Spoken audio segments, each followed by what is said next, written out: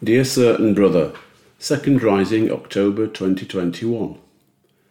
Masonic Halls and Meetings, Safety Update. Many thanks go to the Masonic Halls, Hall Boards and members who have worked hard to put procedures in place and have submitted excellent documentation showing they have gone to great lengths to ensure a safe resumption of meetings. Please note that provincial representation can now be made to all halls in the province. To maintain the safety of all, I need to remind all members of information received from the Masonic Advisory Group at UGLE in recent days. Members are urged to carefully read the information and liaise closely with their hall boards to ensure the various points are addressed. Guidance Note number 10. Throughout the COVID-19 pandemic, instructions and guidance from UGLE has reflected the need to comply at every level with directions from the government through both laws and regulations. The announcement in the First Rising that Freemasonry can resume on the 19th of July 2021 followed the government relaxation of most COVID legal restrictions in England from that date.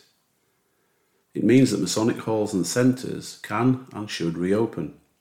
However, those responsible for the management of these premises need to be aware that this does not mean reverting to operating in the way that they did before COVID-19 pandemic.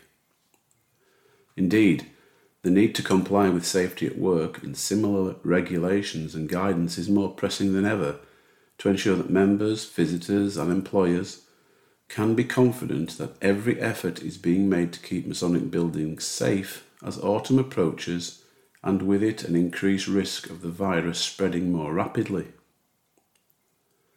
As understanding of the way that the virus transmits and mutates has improved, the HSE has been increasingly focused on three key areas of the management of health and safety at work regulations 1999, namely fresh air and ventilation, sanitisation and cleaning.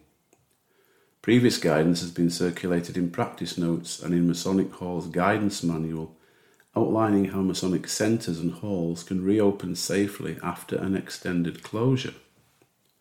This guidance was based on regulations in force at the time, and it must now be reviewed. In particular, risk assessments must be reviewed taking account of the current and updated advice and recommendations.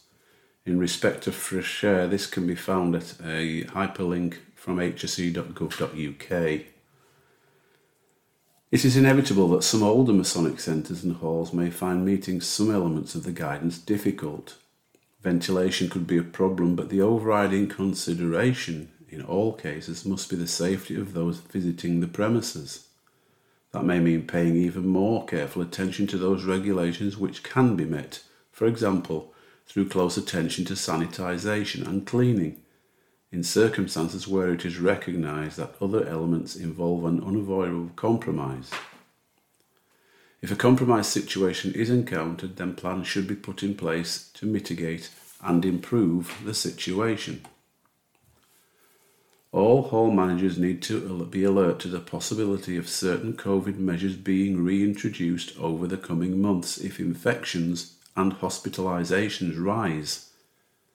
In the meantime, they should respond to local concerns should members feel that measures in place in individual Masonic centres and halls need to be strengthened.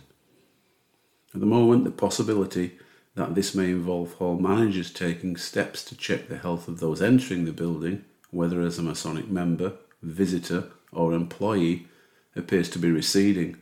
However, the possibility that it may return cannot be discounted, and in this, as generally, a precautionary approach is advisable. Remembrance Parades 2021. Details will be issued nearer the time confirming the various arrangements for local parades and provincial representation. Yours sincerely and fraternally, Tom Gittins, Provincial Grand Secretary, Provincial Grand Scribe Ezra.